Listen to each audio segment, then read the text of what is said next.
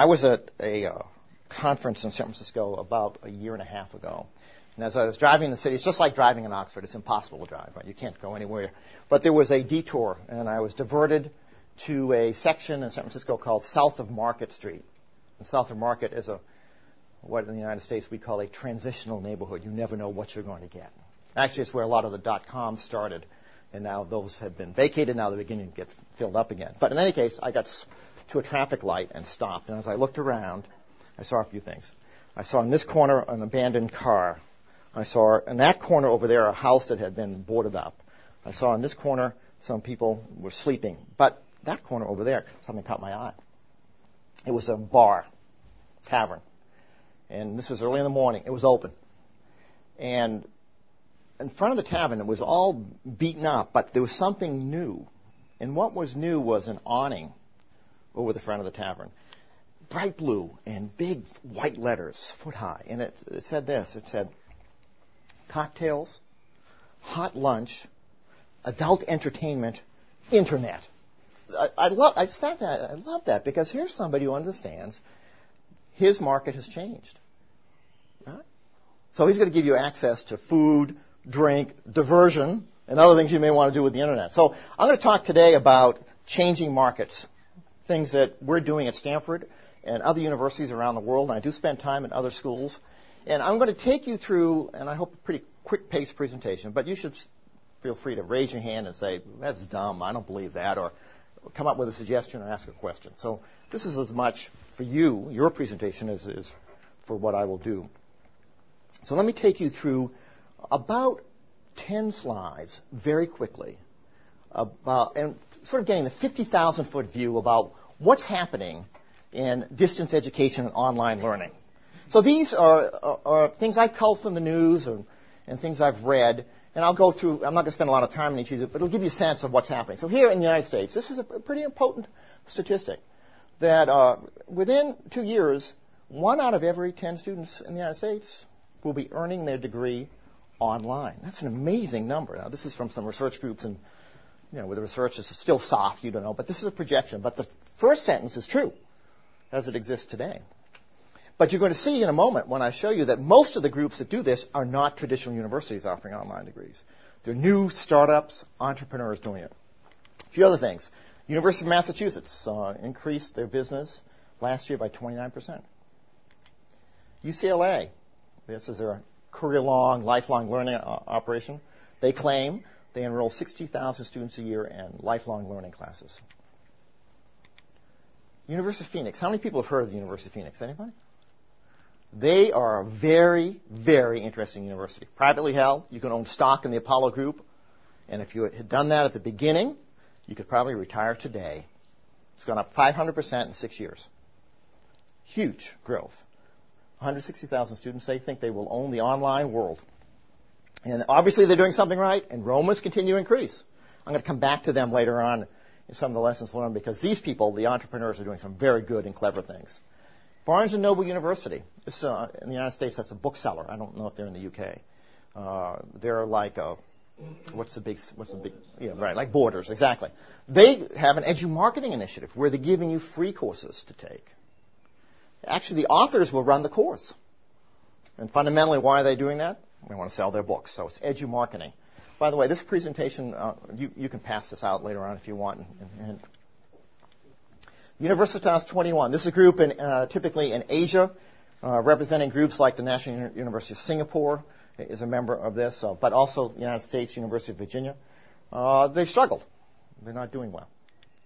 Scotland. They claim that they have 60,000 online students in 20 countries in the first 18 months.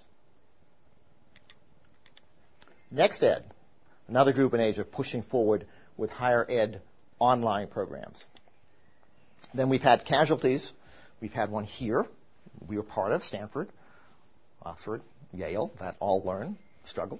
But there have been other casualties as well, and I actually think the casualties are the better ones to look at because then you can learn a lot from that. The United States Army is a way to recruit now that they say we will give you, upon entering the Army, a laptop computer, and you can go to school and earn your degree wherever you are even in unusual situations, right? Who knows what they're doing? But they are actually working on degrees any place in the world now, online from 29 academic institutions in the United States. Australia, pushing very hard, very rapidly. They want to own that part of the world for online education. University Alliance Online. This is a private company that works with American universities, accredited schools. And fundamentally, they market for them and will draw students in, and they make money based on the students that they draw. Columbia University, Fathom, they spent $30 million. A lot of money. The faculty members one day said, we spent how much to get what? And close it down. Donald Trump. Do you know who Donald Trump is? Do they have that show, The Apprentice, here? Do they? This is Donald Trump. He started his own university. I heard a presentation from the vice president, and people sort of chuckled, and they said, and I talked to him afterwards, he said, well, 110 years ago, nobody heard of Stanford University. Watch out, he claims. UKE University is another casualty in your neighborhood. You know more about this than I do, but you spend a lot of tax money on this one. Intel and Microsoft and other high-tech companies are now beginning to work with individual universities to craft a specialized degree, to actually co-brand it. So there's a university in the United States called Babson, a management school, the Oregon Graduate Institute, and even the University of Texas that are now beginning to work. So you get the same academic exercise, but you get a lot of work that relates to Intel, and you work in a cohort group as well, and you get a degree from that institution. AllLearn, this is one that we know some interesting things happen with that. This was very big. You know about the problem with Hurricane Katrina in the United States and New Orleans and other places. Hundreds and hundreds of students were displaced who were in academic programs. And there was a rallying point around that where universities offered to provide those students free online classes. And many skeptics in online education saw that and saw that it worked, and it really gave a boost to online education as a result. I don't know really much about this other than I read that someplace. Let me go back to that one. About signing a Higher Education Pact. Sloan Foundation, that's a group in the United States that they provide funding for grants, philanthropic organization, and they have provided over $50 million to support schools in asynchronous learning networks. Now, Tristan's aware of that. If you're not, you should go online and look at ALN because there's a wealth of research and studies about universities who've been engaged in that. We've had 3 grants from them to help us get actually our first online program started. And this last one about launching a global virtual university. So where are we headed with all this? That's an interesting mix from around the world about successes and failures. Where we're heading is this, is people gaining access to learning independent of time, distance, physical disabilities. I use the example of why should we as a faculty member want access to a 200-pound body when all we want is access to a 7-pound brain. Right? So why are we moving people around all the time? Is a way that we can bring the university to you versus you coming to the university. And that's a fundamental theme that we work on in my operation at Stanford and think about all the time. So the idea here is moving instruction to save time, reduce costs, increase capacity if that's what you want to do, maybe improve learning, but giving choice to the student to decide where and when they may want to learn, looking at your competition. And then you may have mandates. There are certain countries in the world that are required to move to educate a large percentage of their population in different ways. They can't build schools. They can't bring people there. So they need to use technology to do that. This notion of going to school, it was in the industrial age, we went to school. In the communication age, the school comes to us. And that's what we're trying to do at Stanford and other places around the world, including here. So let me now shift. I'm going to talk about a few more things. I'm going to give you the perspective from the student side. We tend to think as universities from the supply side. So let's talk about from the demand side. It's just an interesting twist at looking at the problem, the people that we serve. When I've done that, then I will give you a very brief sort of case study about what we do at Stanford. And then I'll end with lessons learned. Do they in the UK, do they have a television show from the US called David Letterman? Is that show here? He's a late night talk show host. And he has something he does every night. It's called the Top 10 List. So I'm going to give you the top 10 lessons learned when I get to that. So here's the challenge. And when I say challenge, we spend a lot of time at Stanford talking to students. So let me though profile the students. These are typically working adults, full-time. They have families, right? They're trying to go to school and move forward in their careers. They like to take a holiday every now and then. But they're very focused people, motivated. They need to get through this process to be successful. That for them, internet is more popular than television. They want to multitask. They're consumer-like in the way they think about things. Guess what? They're just like you and me. They're us. So we went and asked people like you, tell us about what you want from an education provider if you're in a world of work and you need to advance in your careers. So here's some things they told us. We're busy, but we know we need to learn to maintain my career growth, to help the company, the organization in which I work, continue to be competitive. And I need to assume my own responsibility for learning. No one's going to tell me or do it, but I have to do it. And I want to learn anytime, anywhere. For me, time is more important than cost. I'll give you a real example. In San Francisco, like in Oxford and London, it is impossible to drive your car anywhere. Impossible. We have people who live upwards of an hour and a half, 2 hours away, who come to work in high-tech companies in Silicon Valley. So they can't do it. So I was talking with a Lockheed Martin engineer in the Missiles and Space Division a couple of years ago, and he said, I'm in my car almost 3 hours a day. You need to figure out a way that you can educate me during that dead time. So I started thinking, of course, you look initially at sort of a rearview mirror and think of older or existing technology. So I thought, well, I could CD-ROM in his car player or something, right? But no. You have clever engineers at Stanford, and we have clever engineers at Lockheed Martin. You need to come up with a system so as I drive my car, I have a heads-up display on my windshield so I can work at the same time and learn while I'm driving. I live in a crazy place. It is just nuts. Just totally nuts. If you work at Google, I have a son who works at Google. You just started about a month ago. You can take a shuttle van. While you're in Google, you have broadband access while you're in the van driving, so you can continue to work. These people are possessed, though, to advance in their careers. And the companies are willing to pay, but they're saying you do it on your time. It used to be, when I started in this business, a company would actually give release time. Go off to school, you can do that. They say, we'll pay, but you figure it out. Other challenges, lots of options, lots of choices. And not just courses, but entire programs, degrees, certificate programs. And not that just this random stuff. Can you give me a path to grow? Can you help me learn, move towards a degree or a certificate? I had somebody say to me, I want to treat my university like I treat my bank and my supermarket and my bookstore. What do you mean? Well, I have 24-hour banking. In the U.S., the supermarkets are open 24 hours a day. You can go if you want to buy food at 3 o'clock in the morning if you choose to. And I buy my books on Amazon.com whenever I want. Why aren't the universities open 24 hours a day? I'm working. I'm available. You accommodate me. Now, of course, I tell this story to faculty at Stanford and their heads explode, right? It's like here at Oxford, same thing. I'm just telling you what people tell us. These are the customers, and of course, I'd never use the word customers with faculty. These are our students. In this notion, pushing for smaller chunks, I was impressed from talking with Rebecca yesterday about some coursework that's been broken down in the chunks. That's very innovative, and it's very good. Other challenges. They want courses that direct them towards being successful at work, and don't measure me by how much time I sit in the seat.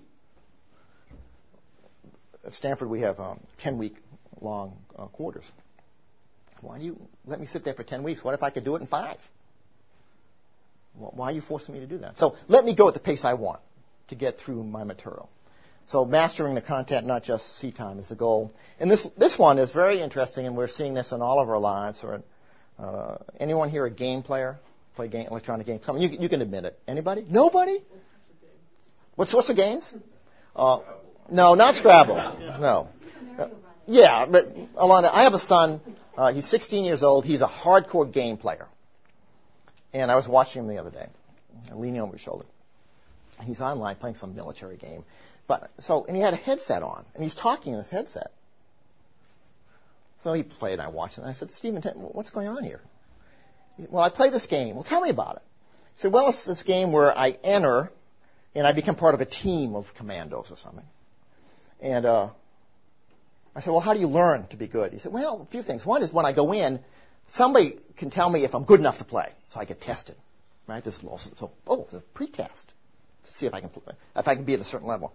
Then when I play, people are giving me advice when I play. Oh, working as a team, learning together. And then, well, what happens if you fail? I learn when I fail because I can get better when I make mistakes. Wow. Now, how do you move that to education, to learning? And so this whole notion of gaming and simulations of immersive environments is the future. Because just like my son, there's a body of kids out there who will not tolerate sitting in a class and listening to somebody speak for an hour. So we as universities are going to be challenged by that group of people coming forward. Other challenges, they're very self-directed. They're very impatient with inefficiencies. And, of course, they want to multitask, like we all do, right? I'm surprised no one here is looking at their BlackBerry or doing something else, right? Or maybe you are. I can't see you back there. Because that happens in class throughout Stanford. It's an issue. It's a problem. Faculty members get unhappy because kids have their computers and laptops and other things on, and they're surfing the net, and they're sending in some messages, and they're listening to podcasts. Everything's going on. So faculty members are saying now, they're telling students close things down. Or I want to control the local area net in this classroom so I can close it down. But this is what students want. They do multitask. And they want choices. Just like you make a decision on which airline to fly, you're making choices based on schedule and costs, all of that. Students are saying, let me choose. Sometimes I want it in real time. Sometimes I want it asynchronously. Or sometimes I need to do both. But let me learn the way I want to learn. Others. They want this customized learning. They want somebody to tell me what I don't know, what I need to know, and how to get there. But what is important to me may be different than what's important to you and you and you. So they're thinking of can you customize this so it fits me? So we go I sit in the classroom, learn just in case, or even online just in case, to something that's just in time, yes, but how about just for me? I haven't seen anybody doing that yet, but I think we're getting closer. And there's strong interest, and I want to learn like I do Google. I want to be able to move through it at my pace, where I want to go. Let me use discovery as a mechanism for learning. And they want lots of advice, advising, mentoring, and coaching electronically. This is a big one. They don't want to do this by themselves all the time. They want to be part of a broader community of learners and faculty members and teaching assistants and tutors, peers, but part of that. And we at Stanford do not want independent learners sitting in our office just doing this. We want them to be part of a broader set of interactions with each other and with others. They want to learn. This is a big one. Companies have told us, you folks at Stanford and elsewhere do a good job, and this is the undergraduate experience, in training people to be engineers and scientists, but you do a lousy job getting people to work as teams.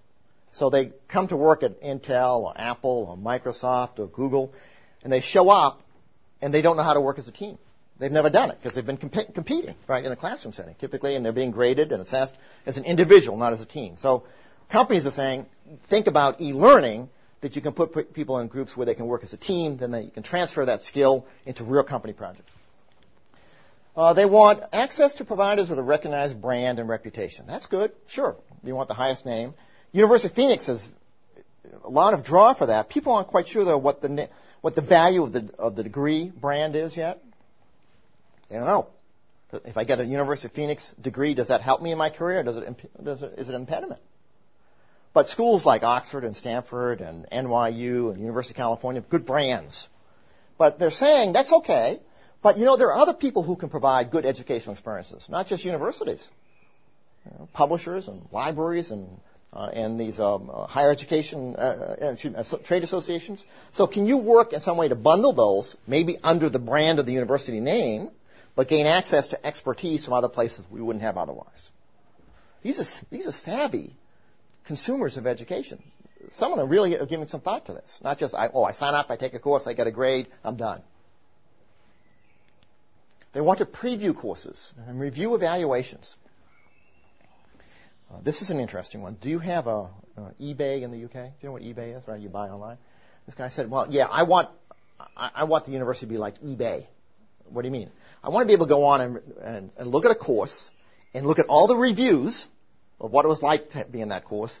I want an expert, not just a student who took the course, but an expert to say this is a good course, to give a thumbs up, and then I'll enroll. So they want to really review. They're consumers, very savvy consumers. They want access to information and how to search it. The internet is sort of the DNA of our civilization, but it's tough to figure it out. So they want training on how to figure it out. Lots of focus on student as customer. The service support is absolutely essential. And I'll tell you a little bit about that later on, because that's what we spend a lot of time on, thinking about how do we make it easy for you to register, get your grades, get your textbooks, all of that.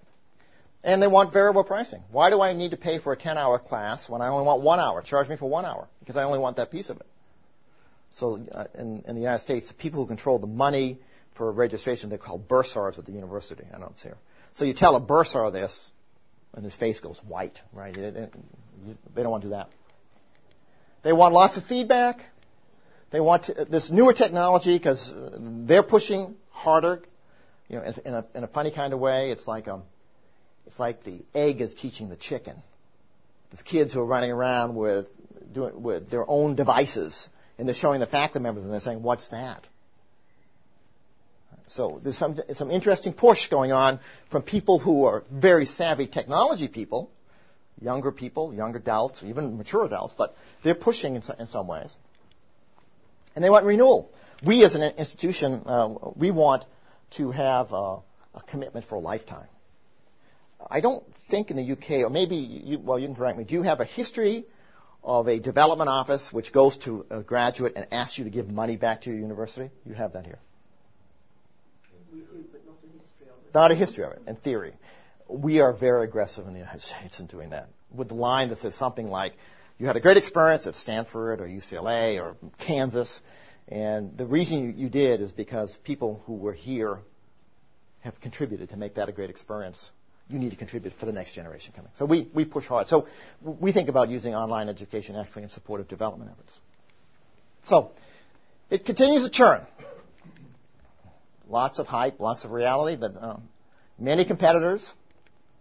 But when in doubt, students are choosing providers with a known reputation who can give them convenience, can help them with job placement, and can give them a strong return on investment for the tuition dollars they've spent.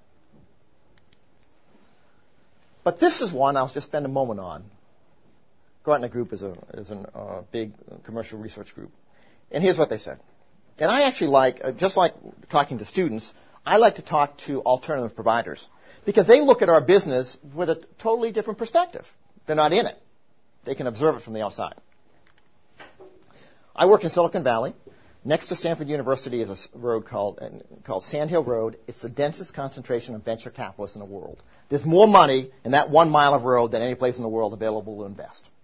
So as a result, we see interesting things get shipped by. And I saw one a couple of years ago, and it was fabulous. So I've extracted from this venture capitalist who had something he was shopping around, and this was their take on higher education. So, okay, he's going to comment on us and think there's a business, and here's a distillation of that.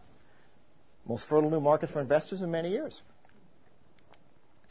Presents the opportunity for very large scale. Lots of revenue opportunity. The market's increasing and it's global. Many disgruntled current users. There's an opportunity. Poorly run, low in productivity, high cost, and cautious with technology. I like the last one is the best. Existing management is sleepy after years of monopoly and is ripe for takeover. See, I work in a crazy place. It's just nuts. But there's something in here that there's an observation. So if you drill down and you begin to look at those new universities, there's something going on that's real. It's still attractive. And here's an example of who they are. You may not recognize these names, but they're coming. Some are here, like Phoenix. These are private schools started typically with venture capital that are accredited universities that are very sensitive to the marketplace. Now, let me tell you what they do and why they're successful. Because there are some winners in here who are just like Phoenix. Here is what they do. So these are the lessons that you can learn, what we learn when we analyze these folks. And I spend a lot of time looking at these guys because they're doing some clever, innovative things. They focus on learning versus teaching. They flip the model around. They focus on learning. They're nimble. They're responsive. They're very speedy to market. So this germination of an idea moves quickly to a product. Unlike universities where we go through curriculum committees and maybe 3 years later something happens, right? We know how it is. Commercial grade marketing, sales, customer service, design and production. Very focused on that. Larger investments, more resources. They capitalize aggressively on the technology. This is the big one. No bureaucracy to deal with. They don't have it. And if you teach for them at the University of Phoenix, very strict evaluations. They don't like you, you're fired. Next, get in. They have a set curriculum. They train you. You teach against that. I'm not saying this is good, but I'm saying this is reality. What's happening today. And I don't know in the UK if you have private online universities here yet, or evolve, but they're going to evolve. They're coming. So, in online education, feels like this. You're driving a new car down an unfamiliar road without a map to get to an unknown destination at breakneck speed. It may sometimes seem like the best strategy is doing nothing. Flat out inertia. Maybe it'll pass. When I go to sleep and I wake up tomorrow morning, it's gone. So, let me take what I've led here you to this place now and talk about this place. Because at Stanford, we like to say standing still is like going backwards. Sometimes we're going too fast. You know the Formula One race car driver, Michael Schumacher? I read a quote from him last year. He said, if you're not slightly out of control, you're not going fast enough. It's a pretty good line. But you got to be careful. Slightly out of control. So what's this place where I work that we like to, I think we're a pretty good school. We get rated pretty highly. And when you think about the top 5 schools in the United States, schools like Harvard and Yale and Stanford, those schools come up. Although our friends at Harvard, we like to call them the Stanford of the East. We are a very research-intensive university. And if you take that number, $975 million in research annually, and you look at the number of faculty, and you do the mathematics, per faculty member, in terms of research dollars generated, they're the most productive faculty members in the world, in terms of generating research dollars, flat out. They're busy. They're not looking for me to come to have them do other kinds of things. It's a small school. I think Oxford's about the same size. It's about 15,000 to 16,000 overall. I don't know when you combine everybody. So we're relatively small. And we have a strong industry connection. So Hewlett and Packard were actually students at Stanford, started out of there. And then we have our faculty members and staff members that started companies like Cisco, Sun, stands for Stanford University Network, came out of a Stanford lab, Sun Microsystems. And then even students in their spare time do things like Yahoo and Google. And Stanford has a good way of helping good ideas evolve. And as a result of Google, last year Stanford got a check for $300 million. And I have to tell you, that Stanford owns the underlying Google technology. So every time you click, we make a little money. So keep clicking. We appreciate it. So where do we fit in here? This is the big picture of our corporate relations group. And my job is to deal with the part that deals right in here, the education part. Education, outreach to industry. This is my center. And we work principally with Stanford faculty members, sometimes outside industry people, faculty will bring in. They get vetted by our faculty. And our job is to think about education that is delivered to working professionals, engineers, scientists, managers, and executives, people in the world of work. It's outbound traffic. We do not do undergraduate experience. Similar to Oxford, we believe that undergraduate experience should be in place, students coming someplace, in residence. 18 to 22-year-olds. I have one. They should be in residence someplace, right? Because they're there for the experience of, what is it, the 4 L's. They need to experience life, learning, liquor, and maybe some learning, right, before else. We hope, as undergraduates. So I don't deal with them. Thank God. That's something else. So at Stanford, we try to build this bridge between both the academic curriculum and professional education programs so that we drive it right to that practicing professional. And we work with over 400 companies. Names that I'm sure you're not surprised seeing up there. In Silicon Valley, most of our business is there. About 60 to 70% is within 100 miles of where we sit, because Silicon Valley is the densest concentration of engineers and scientists in the world. They're right there, so that makes sense. But we have around the United States, and we have students around the world as well. On the academic side, we offer a master's degree, this Honors Co-op program. You can take courses for credit. And every year we do 250 graduate courses. That represents 90% of the graduate curriculum in electrical engineering, 90% of the graduate curriculum in computer science. It's a load. It's the regular classes our faculty members teach, we convert to online. And here are the departments that will offer complete degrees. And we have a few others that are getting ready to come on as well. And these are offered at a distance. I'll show you how in a moment. And those are also bundled in the certificate programs. So you can earn an academic certificate. You take 3 to 5 classes. You get a grade point average as established by the department, and you earn that certificate. We have professional education offerings. That's the other side of the house. We did not do professional education up until about 5 or 6 years ago. Almost everything we did was credit. And now we've rounded it out. So we think about the career-long needs of a practicing technical professional, and we use these kinds of things. Here's some examples of what we do on project management. No surprises here. If I looked at your curriculum and the things you do, very similar. And we do some things well. We think we do. This is one that we just won, as Jeffrey mentioned, we just won this award last year for this particular program as the best professional program in the United States, and we're really proud of it. And it's really done quite well for us. Now, how do we deliver all this stuff? A few ways. You see lots of stuff on there. We started from a television network. We had 5 television channels. In the United States, you can own those. These are not commercial channels that we delivered. Well, what happened was a few years ago, about 8 years ago, we had our customer base tell us this. They're working 60 hours a week. They can't watch live television anymore. And because they were running their own videotapes as well.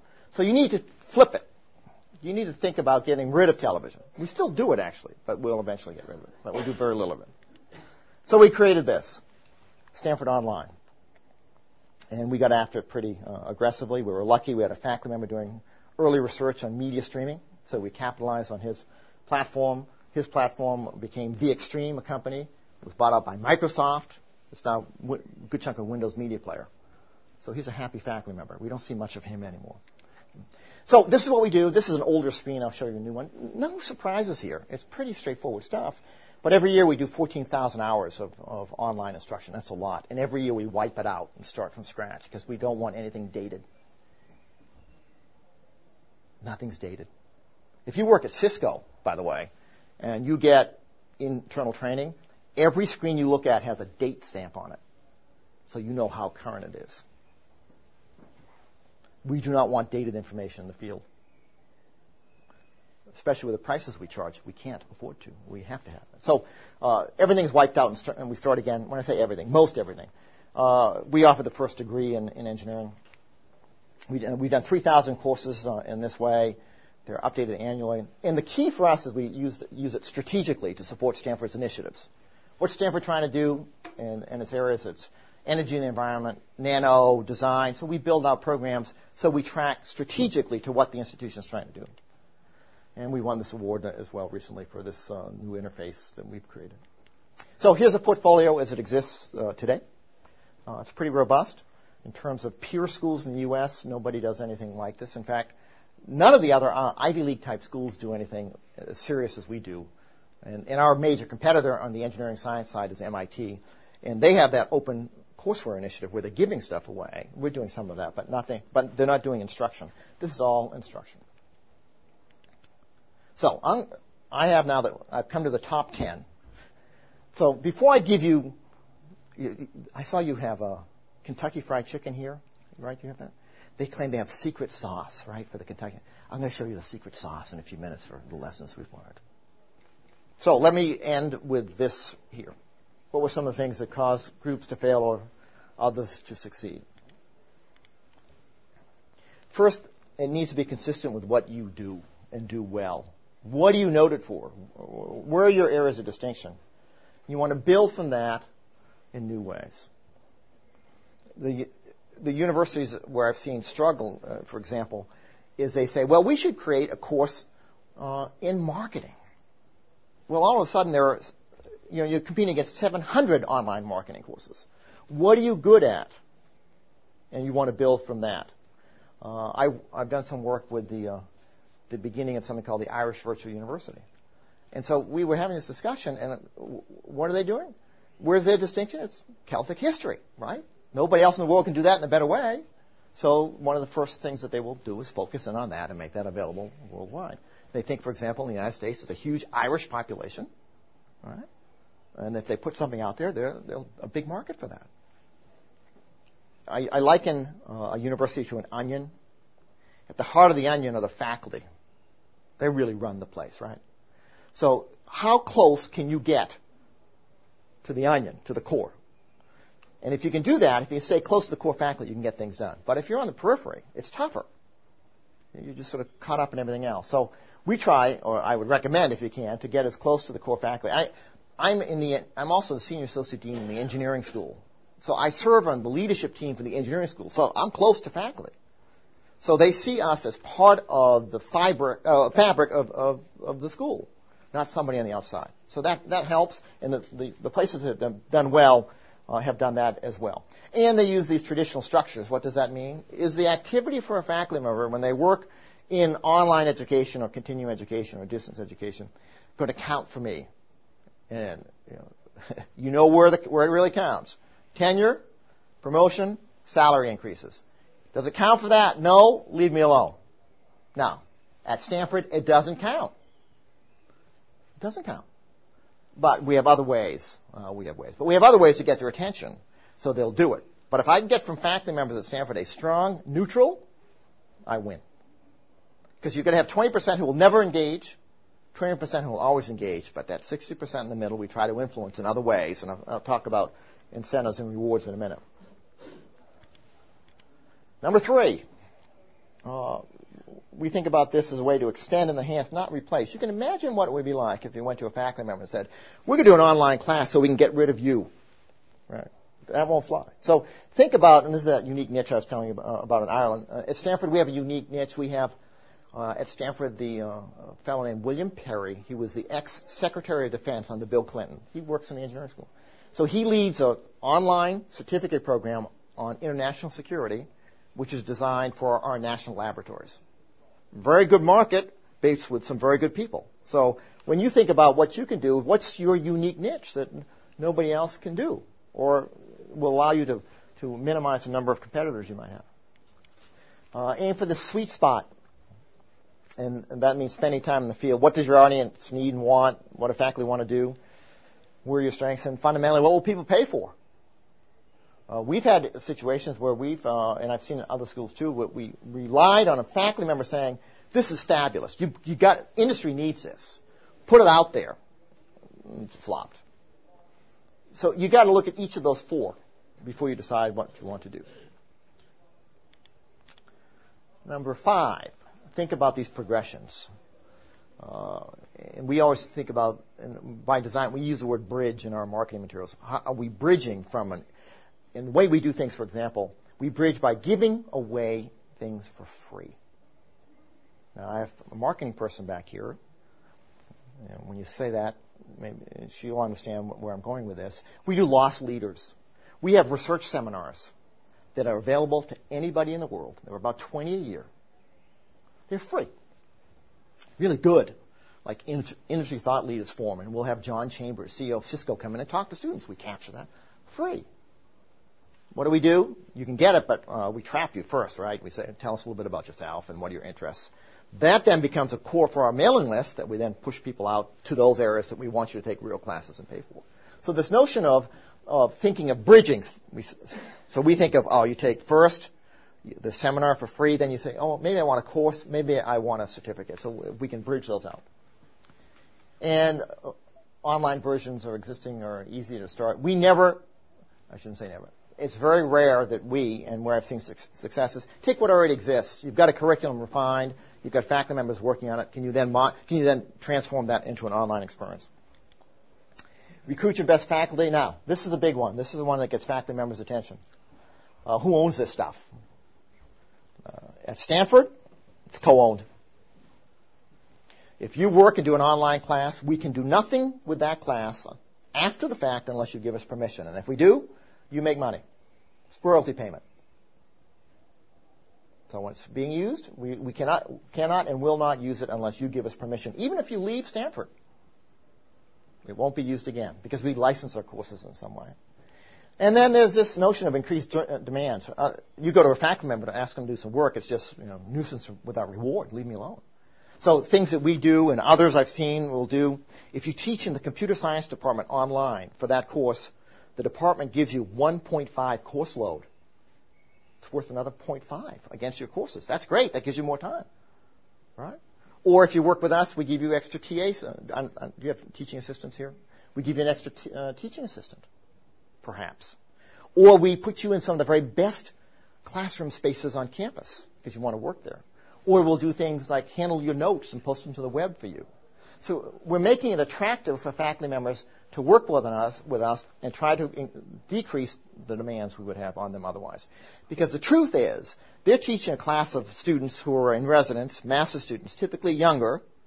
And in the outside world, there are people like you, consumers, who are much more demanding on a faculty member, saying, where's my homework? It didn't come back on time. How come? What's happening? And so there's tension that develops as a result. A few more. Start small. We use our alumni as focus groups to help us. They're really good. I was in London last night with a bunch of our alumni asking some questions. They're friends of the family. They'll give you good advice because they never want the brand to be diminished. That's really a good place to work with your alumni. And benchmark against the competition and then experiment, adapt. And then scale very, very carefully. We always start small, and everything we do at the beginning, we call it an experiment. That gives you a lot of wiggle room. We don't make big splashes. We just run experiments. Then when we think we have critical mass, boom, we're ready to go. But we always start very small, really under the radar screen. This one, this model of revenue, where I've seen success, is pouring money back to the departments that are being represented from those faculty who teach. So the faculty member gets paid. They get paid extra money, and they get paid really well. Not on the credit side, they get a modest amount. On the non-credit, professional side, they get a lot of money. But what happens is that the money goes back to the department, so the department chair says, this is good stuff, it's helping all of us. Now, non-revenue values, what can you point out? We can push faculty members into corporations that they wouldn't be able to do otherwise. That comes back then in terms of research and consulting relationships. It's a way for us to attract talented PhD students to come to Stanford. It's a way to gain interactions for the development office. So there are other things that will allow faculty members to engage with us. Last few. Try to create a unified brand. Some schools have broken that up. Stanford is very decentralized. We don't have a unified brand under one central continuing ed, distance ed operation. So the business school has Graduate School of Business. They don't do anything online, but they have a different model entirely. Our law school does it. We do 95% of all the distance learning at Stanford, my operation. But if you can put it under one brand, that's great. And this one about outside partnerships, we do have partners. Those are our experiments. That course I mentioned in advanced project management, and I've got some brochures up here if you want to see any of that later on. They're there. That we decided to work with an outside partner. Our faculty members did. This is one of the best project management companies in the United States.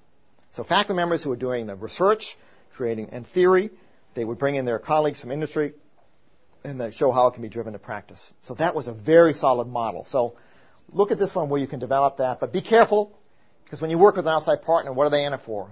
Money, because that's their business. And they want to move quickly, whereas they faculty members, and rightfully so, need reflection time. They need to think about this. So there's a clash of culture sometimes. And then this one. Identify every possible student service interaction. When SAS had troubles about 10 years ago, they brought in the new CEO, and he created something called the moment of truth concept. Moment of truth. And the analysis showed that people were making judgments about flying SAS not on price, not always on price or schedule or type of aircraft or destinations, but they were making over time decisions based on the interactions they had with everybody in that company. From the moment they were on the telephone, to the way they were greeted at the gate, to the way they were handled on the airplane, to the way their luggage was handled, was a moment of truth. And he said, we're going to influence our passengers or potential passengers by giving extraordinary interaction around that moment of truth. He claims to turn the airline around. So we have moments of truth at Stanford, and we try to think about the interactions, and we'll sit and do these big wall charts of analysis about tracking a customer flow, a student flow, about what's happening with him or her, and how can we influence it. I do not get involved with curriculum or grading or any of that. That's a faculty member's purview. But I can have a lot of interaction with the student in making that experience of it's easy to register. You get your homework on time. We follow up if there's a phone call. We use some, do you know what surprise and delight factors are? Surprise and delight.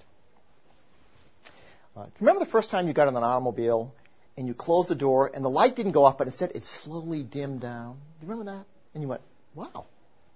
That's a surprise and delight factor. So what are some surprise and delight factors? That we do a few, but some schools do extraordinary things. UCLA Extension, surprise and delight. What do? You take a course, frequent flyer miles in American Airlines if you take a course with them. What?